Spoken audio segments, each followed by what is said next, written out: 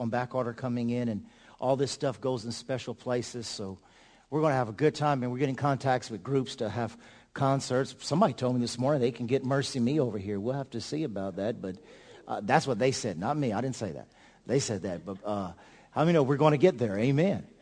And it's just awesome what God's getting ready to do and what he's already doing and the lives that are already being touched. And we cherish your prayers. We thank you for your prayers, praying for us, praying for the staff, praying for the ministry, praying for one another, praying for this church, praying for the atmosphere, praying for our area. And we thank you so much, and we bless you for that.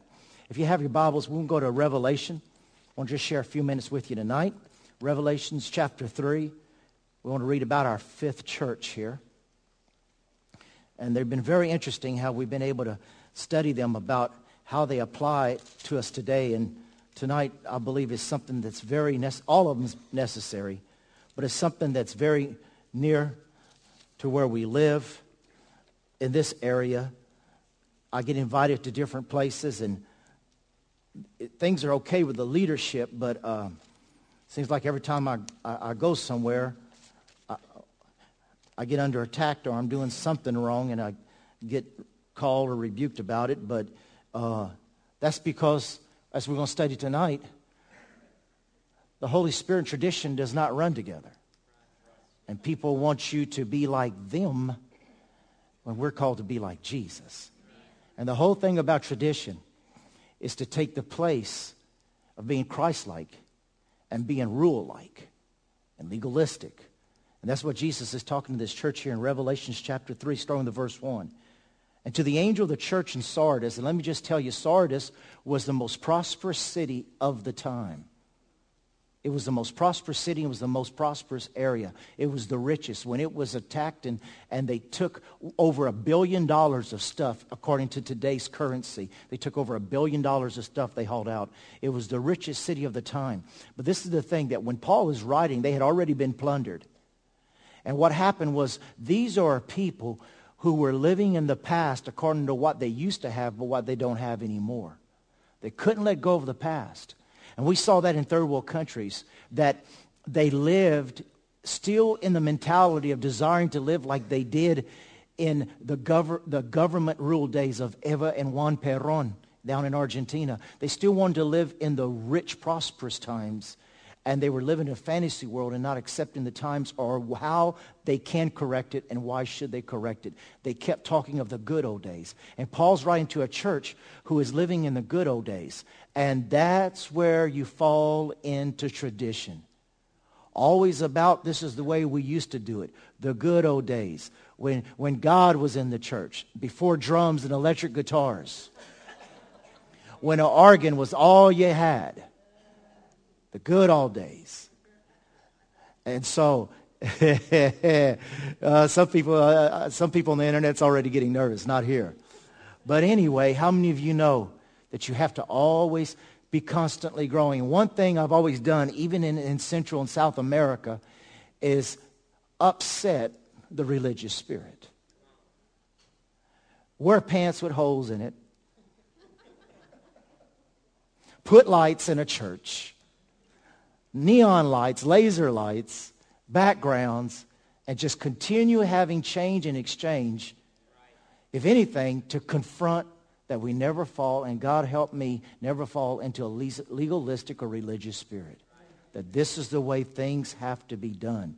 And Paul's writing this church that lived in the good old days and said, these things he, because it's all about pleasing Jesus, who has the 7 spirits of God and the 7 stars, I know your works, and you have a name that you are alive, but you are dead. Be watchful and strengthen the things which remain that are all ready to die. For I have not found your works perfect before God.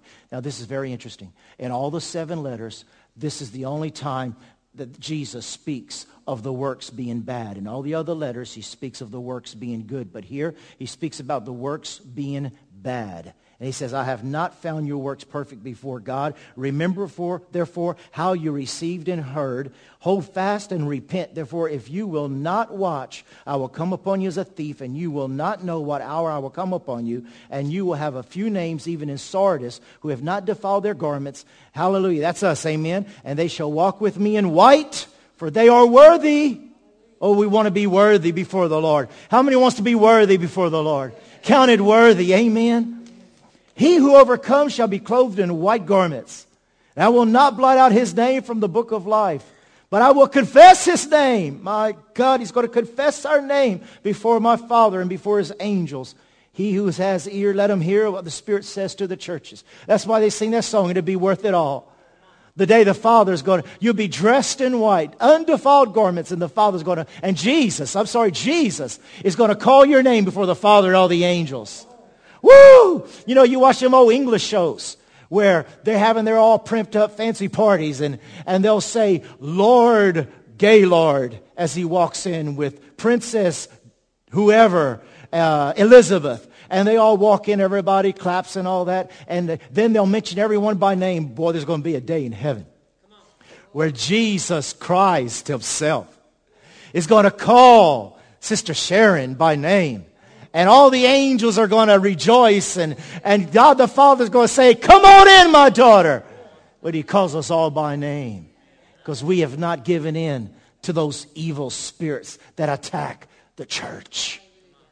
We're not going to, amen? Holy Spirit, help us. And so that's why we're studying this. And the Word of God is always a prophetic challenge about real issues that challenge the church and that want to attack the church. And we want to be careful of these things. They lived in the past. Once was good, but now it's not. And Jesus in verse 2 is very direct. I've not found thy works perfect. They are bad. The only time he mentions bad works. And they're imperfect. They're imperfect. They're imperfect before the eyes of God. That's why it's so important just to get before God. And David says, Lord, try me and know my heart if there be any wicked way. And we did that study a while back. And I know that you're of that same heart. Lord, if there's anything wrong in my heart, if there's an attitude that's not right, Lord, help me and deliver me. There's a few things. Let me just read a few things to you tonight. This is written by Charles Swindoll. I heard about a fellow who attended a traditional college where students were to live according to very strict rules. They weren't supposed to do any work on Sunday. None. Guess what? He spied on his wife and caught her hanging out the clothes on Sunday afternoon. Are you ready? The guy turned his wife in to the authorities. But guess what? He had to end up living with her for the rest of his life. I know a man approaching 60 years of age who is still haunted by the memory of being raised by hypocritical parents. Listen to this. It has taken him most of his adult life to face the full truth that he was emotionally and spiritually abused by their deception. Throughout his childhood, his family attended a church where they were taught you shouldn't go to movies. This was so firmly enforced that in Sunday church service, people would be called to come forward to the altar and confess if they have done some of these other sins. The problem is, his family went to the movies on Friday and Saturday nights, always in secret. But they made it very clear that they should not say anything about it, and they drilled them, keep your mouth shut. Here he is, a little boy, being lectured on the way home from the theater. Don't tell anybody Sunday that we did this. Of course, they went to see the film miles away from the church, so church folks wouldn't know. Not until recently was the man come to realize how damaging the hypocrisy was to his walk with Christ. Legalism has no pity on people. Legalism makes my opinion your burden, makes my opinion your boundary, and makes my opinion your obligation. I'll be hitting this more later on, but I want you to just remember that. Legalism or tradition makes my opinion your burden, makes my opinion your boundary, and makes my opinion your obligation. That's written by Max Lucado. So I thought that was a good thing to understand. Now, look with me in James chapter 2, verse 17. The book of James chapter 2, verse 17. We once were obligation under the law, but now where the Spirit of the Lord is, there is liberty. How many can say amen? James 2, verse 17.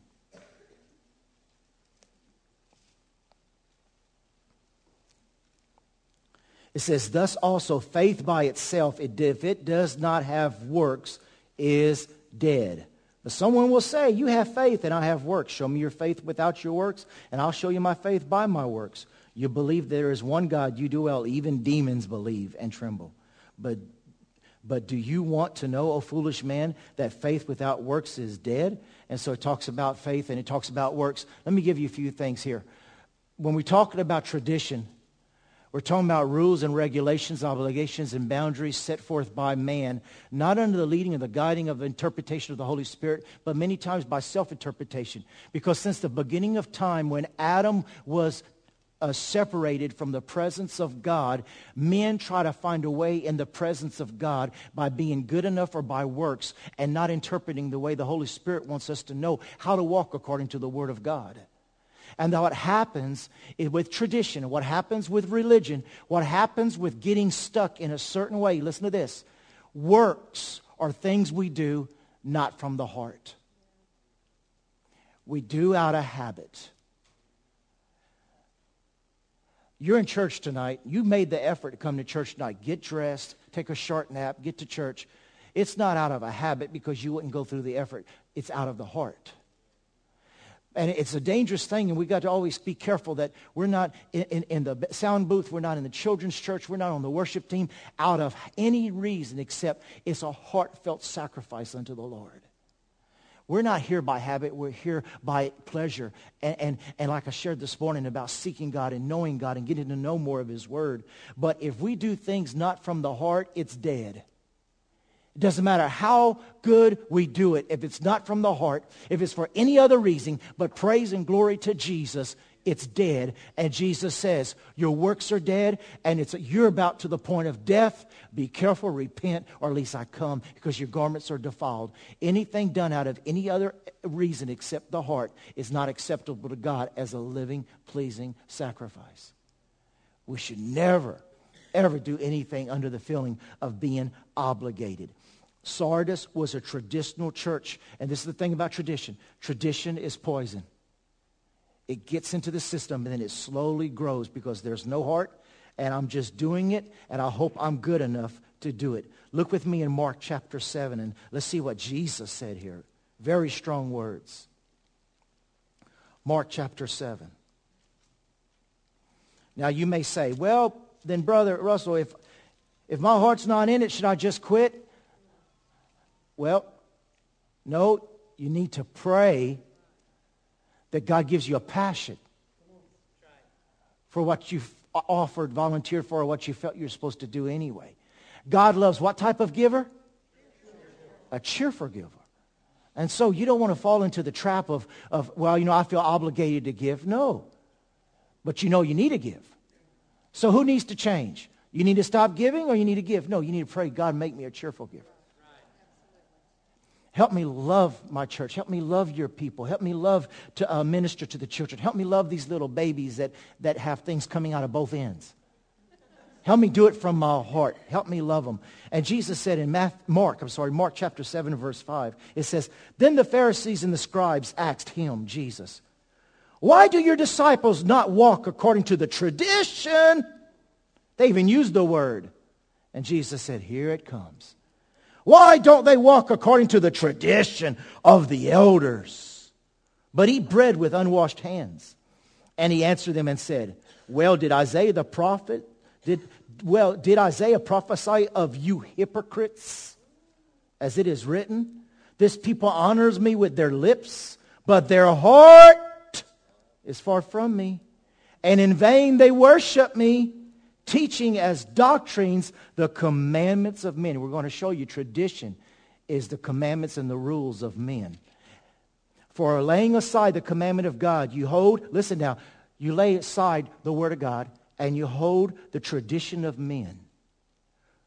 The washing of pitchers and cups and many other such things you do. And he said unto them, all too well, well, you're good at rejecting the commandment of God. You are a professional of escaping the commands of God that you may keep your tradition.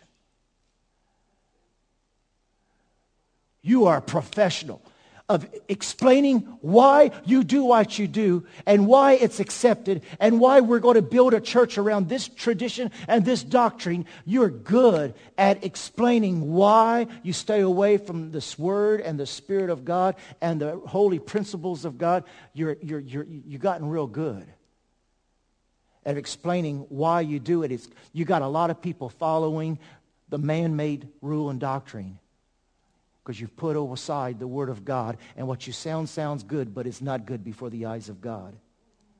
All too well you reject the commandment of God that you may keep your tradition. I'll die before I let go of what I believe. You have to kill me before I let go of this tradition. I could say some things, but I don't want. For Moses said, honor your father and mother, and he who curses his father or mother, let him be put to death. But you say, if a man says to his father or mother, what profit you might have received from me is Corban, that is a gift to God, then you no longer let him do anything for his father and mother, making the word of God no effect. Your tradition makes the word of God of no effect. The word that can heal you. Faith comes by hearing, and hearing by the word of God. The word that gives you peace. The word that can guide you. The word that can comfort you. The very spoken, breathed word of God is of no effect. It will do you no good at all. Through your tradition, which you have handed down, and many such things you do. Now, this is the way grandmother and great-grandmother and great-grandfather believed. And if you change that, you are going against the family. How dare you? Going to a non-denominational church. We have been of this convention and this denomination for 150 years. And how dare you go to one of them non-denominational churches? You are blasphemy to the family. The tradition has been handed down from generations to generations. These are the type of shoes we wear. This is the type of tie we wear. This is the way we comb our hair. That was good. Keep that recording and write that down. That goes in the bulletin next week. That's good. That was anointing. Anyway, I'm speaking the truth. I remember preaching in a Mennonite church in Central America, and the ladies had head coverings. And the little boy was flipping over on the bench and grabbed his mother, was trying to grab anything not to bust his head open, and grabbed her head covering, and that's the only thing he could grab, and fell down, pulling her head covering off. And she was more worried about, I called it the diaper. She was more worried about the diaper that goes on top of her head than the child that fell and hit the pew. Oh, my head's uncovered in church. Oh, God, I hope I don't die. She was more worried about the head covering than she was about the child. They're more worried about how long your hair is, how painted your face is, how long your sleeves are, how long your dress is, who wears stockings, who don't wear stockings, what type of service, if we do this, if we do that. They're so worried about all this stuff and making void the effect of the Word of God through traditions. Those things have passed away. Those things are not for today. This will never work. Who made you and named you Holy Ghost? Not one person has personal interpretation of the Scripture. It's alive. So Jesus, verse 14, I'm meddling here. When he called all the multitude to himself, see, he wasn't ashamed. He said, come on. Baptist, Methodist, Pentecostal, y'all come here. I got something to tell you. Hear me, everyone, and understand. There is nothing that enters a man from outside which can defile him. But the things you wear, things you eat, things you do, but the things which come out of him, his heart. These are the things that defile a man. If anyone has ears, same thing he said in Revelation, let him hear. When he had entered a house among the crowd, his disciples asked him concerning the parable. So he told them, and he went forth and he explained the parable. Traditions making void. It renders the Word of God to no effect. If you're taking notes, write this down. Tradition is danger. Tradition is danger. We have to be careful about falling into tradition. It's deadly and it's hard to identify. Tradition will never produce increase liberty or freedom in lives of tradition it places. Jesus said this. In Jesus' day, those who knew the word, listen to this. This is so sad. Help us, Holy Spirit. This is what was happening right here. Jesus said, you missed the day of the visitation of the prophesied one of over 4,000 years. I am the seed of Abraham. I am the lamb sacrificed in the garden. I am Moses' rod. I'm the will within the will of Ezekiel. I am all the thousands of prophecies fulfilled in your very eyes today. And in chapter 4 of Luke, they wanted to grab them and throw them off of the cliff. They missed the day of their visitation, and they made the presence of the healer of none effect because of their tradition. And listen, I can tell you as a little child, when my parents, I was in 5th grade, when my parents were kicked out of a denominational church for speaking in other tongues and other reasons, I remember as a child that I got angry with my parents and not with the denomination. Because my parents, because of this new wildness, seeing my mama fall out and all that, that made me mad at them because we got kicked out because they got into an occult. And I was in 5th grade. That young, because I was raised a certain way all of my life, and that young, and it took over 2 years for God to break me. And I had to get sick with the flu. Till a lady prophesied in the service and says, unless you receive the baptism of the Holy Spirit, you're not getting healed. And I went up and repented and raised my hand, and my dad prayed for me. I got the tongues. I got baptized in the Holy Ghost, started speaking in new tongues, and then I got healed and was playing ball after church. But even at a young age, tradition is installed into your heart. I reject that. I don't accept that. Oh, that's not the way I was taught. Well, let Jesus teach us what is right and what is the way and what is the truth. His way works. His way is peace. His way is life. Tradition is deadly, and they missed out on Christ. And churches are churches without the presence of Christ when we hold on to their traditions, and we will keep a tradition before letting Christ have his way. That's dangerous.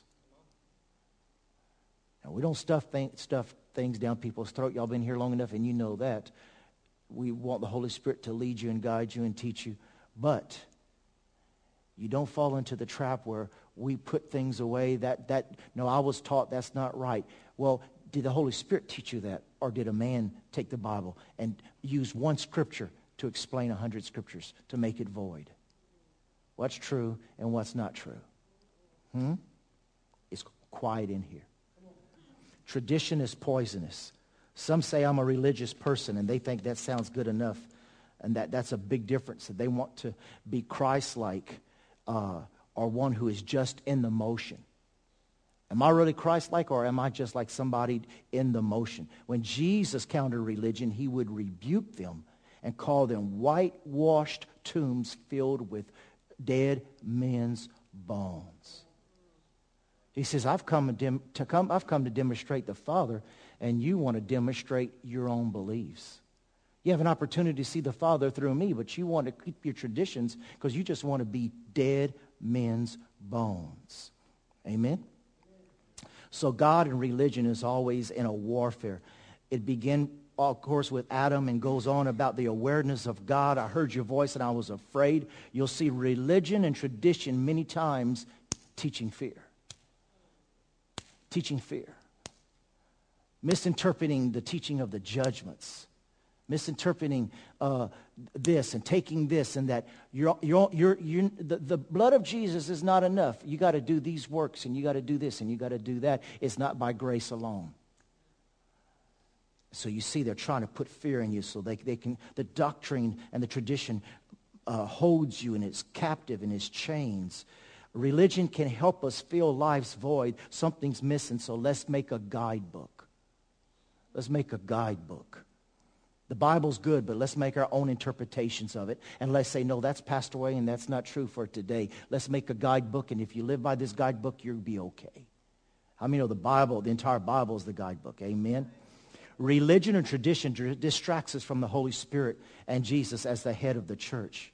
It builds a set of rules to appease a distant and an angry God. That's what tradition is. A set of rules to try to make God happy with us by living a certain ways. Listen to this. Rules help with guilt, but no one can keep the rules. So let's change the rules. Is that true? We're all human. We'll get a guidebook. We're going to mess the rules up. So let's change the rules. And as it goes, the denominations today, there's not one big denomination. They're broken in pieces because some believe in the virgin birth and some don't believe in the virgin birth. Some believe in this, some don't believe in that. Some believe in this. It's all broken up in pieces. Why? Because you can never be unified over the opinion of man. You can only be unified by the Spirit of the Word of God. Amen. This is good. It's truth. Rules help with guilt, but no one can keep the rules, so we change the rules. Religion can pretend to keep the rules, but let anyone know I can't, so let's just pretend. And then we fall into the area, pride. I've kept the rules since a child. Well, you have one thing left to do. Give it all away. I've kept the rules. I was raised sleeping under them benches. I was raised this way. It won't bring you to heaven, and it won't give you victory. It's not living according to the rules. It's living by the Spirit and according to the Word of God. Amen? So what happens? People fall into pride. I'll read this one next week. People fall into pride because we try to keep the rules or we try to pretend we do. And so people get haughty because I don't want anyone to know I cannot keep the rules. But you will not know I can't keep the rules, so I'll pretend to keep the rules. I have a big ring on my finger, and I am a third degree this and a third degree that. I am a big shot in the church, but I secretly abuse my daughter. But the church will not do anything to me because they will not believe my wife when she says that. Because I am this and I am that. And I've dealt with it since I've been here. I've dealt with a wife who suffered all of her life because of a big-time deacon who abused their daughter and then beat her shut, silent, so he can adopt another daughter to continue what he did to his own daughters. And I saw this woman dying in agony. But she confessed it then. That's one of the things I'm going to be sharing about suicide. What you leave in intensifies. And if the family tell you, don't you tell our little secrets, they rather you alive than suicidal. And if you got to speak out what's happening behind closed doors, then you need to speak out.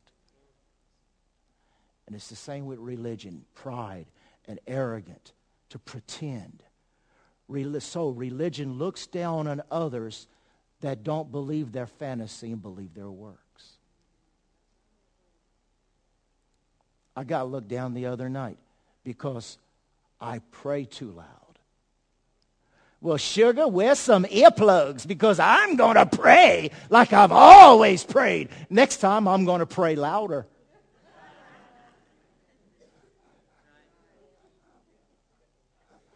They wanted non-denomination. I got up and said, where's the God of Elijah? That went over real good.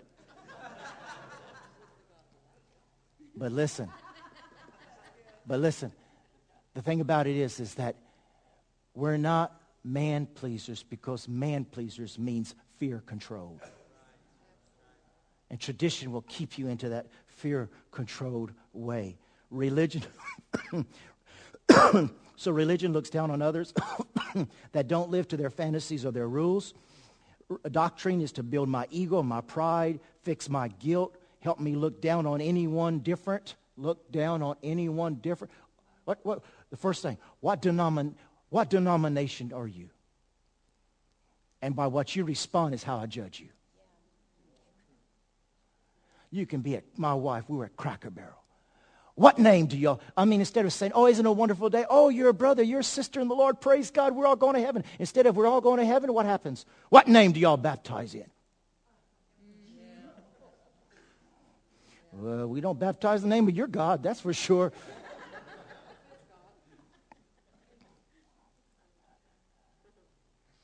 This is going to go real good on TV, won't it? But you know what? We want Jesus to come to this area, and we don't want this to be the religious belt. We want it to be the truth belt of the Holy Ghost. So tradition builds the ego. I'm going to finish here. Pride fixes my guilt, helps me look down on people different than me. Anything different than my rules or traditions doesn't work. Whoever believed of having drums and a guitar and all this lights and everything else in church, why are we getting wild? Just to make religion mad. Just to go against tradition. The front of our church, there's nothing traditional about it. Why didn't we get a steeple? Oh, yeah, when we were building this church. Why didn't we get a steeple? Well, for one, we needed to buy the palm trees, and the steeple was too much money. I don't see why we need a steeple, because the church in Shreveport had a steeple, and the tornado tore it off just the other night. The steeple always gets blown away. And when we had a steeple at our first church, it was extra money to get a monkey to get up there to nail the tiles on, because nobody in their right mind would climb a steeple to put tiles on a steeple. So we had to pay extra. And I don't see anywhere in the Bible where we need a steeple. It's just for looks. I'd rather a tree. Thank God for Brother Terry. We put a fountain. Why talk about a steeple? We got a fountain. We got flagpoles. We got a huge lidded up sign. And they go, why we need a sign like that? Just to make you talk.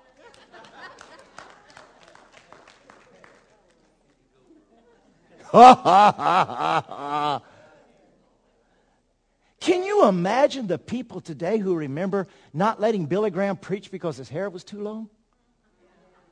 They ran him out of town. Your hair is too long on the collar. You cannot hold a revival here.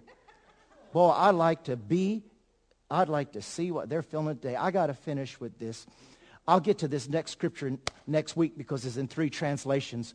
But I got a little song I translated. And I changed a word. War! Because tradition causes war. So I changed a word. Instead of war, it's the word tradition. Tradition. Oh, yeah. What it is good for, absolutely nothing. Tradition. Oh, good God. What it is good for, absolutely nothing. Listen to me. War. I despise, because it means destruction of innocent lives. Tradition. It ain't nothing but a heartbreaker. Tradition. Friend. Only of the undertaker. Oh, war. It's an enemy to all mankind. The point of war blows my mind. Tradition has caused unrest with the younger generation. Induction, then destruction. Woo! I'll practice it. We'll practice. Now you may say, that was crazy. You're supposed to do that in church. We done did it. It's done, been done. Just to make them devils stirred up and make them mad. Well, come on, baby. I passed the time, so. As you were talking about the rule books, that they have out, there was, in one of the ladies' meetings, mentor meetings, we were talking about a certain religion.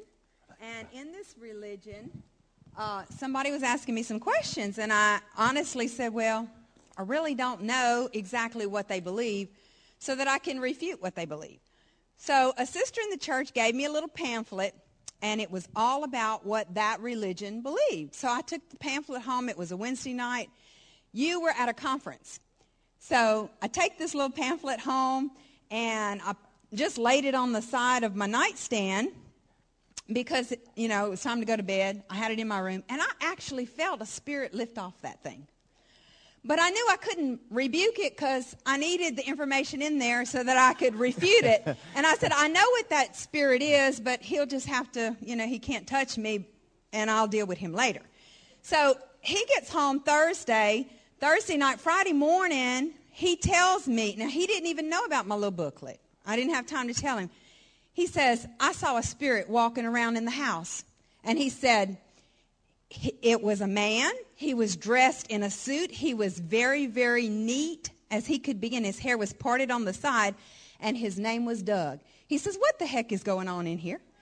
And I said, oh, that's just that religious spirit that lifted off that book. Remember whenever I told you that? I said, we'll deal with him later, but I have to keep the book because I need this information so that I could teach my ladies about what this means. So if you hold to the traditions of men, you invite a spirit into your home that you don't want to have to deal with, because it messes with your mind. And when you try to believe the word, it counteracts faith, because it doesn't work by faith. You were talking about faith. It doesn't work by faith. It works by rules.